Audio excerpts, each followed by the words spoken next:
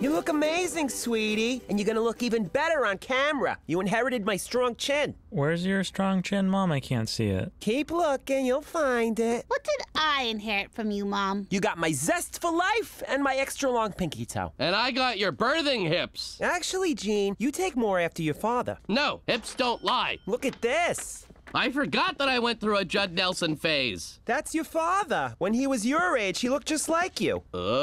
Wait, does that mean when I'm his age, I'm gonna look just like him? Spoiler alert! No! Hey, you could do worse. I don't see how! At least you know your shoulders won't go bald. Gene, it's starting. I found this on your pillow. Ah! Oh my god! Quick, comb me over! Trump me! Louise. What? You're not going bald, Gene. Apologize, Louise. Sorry.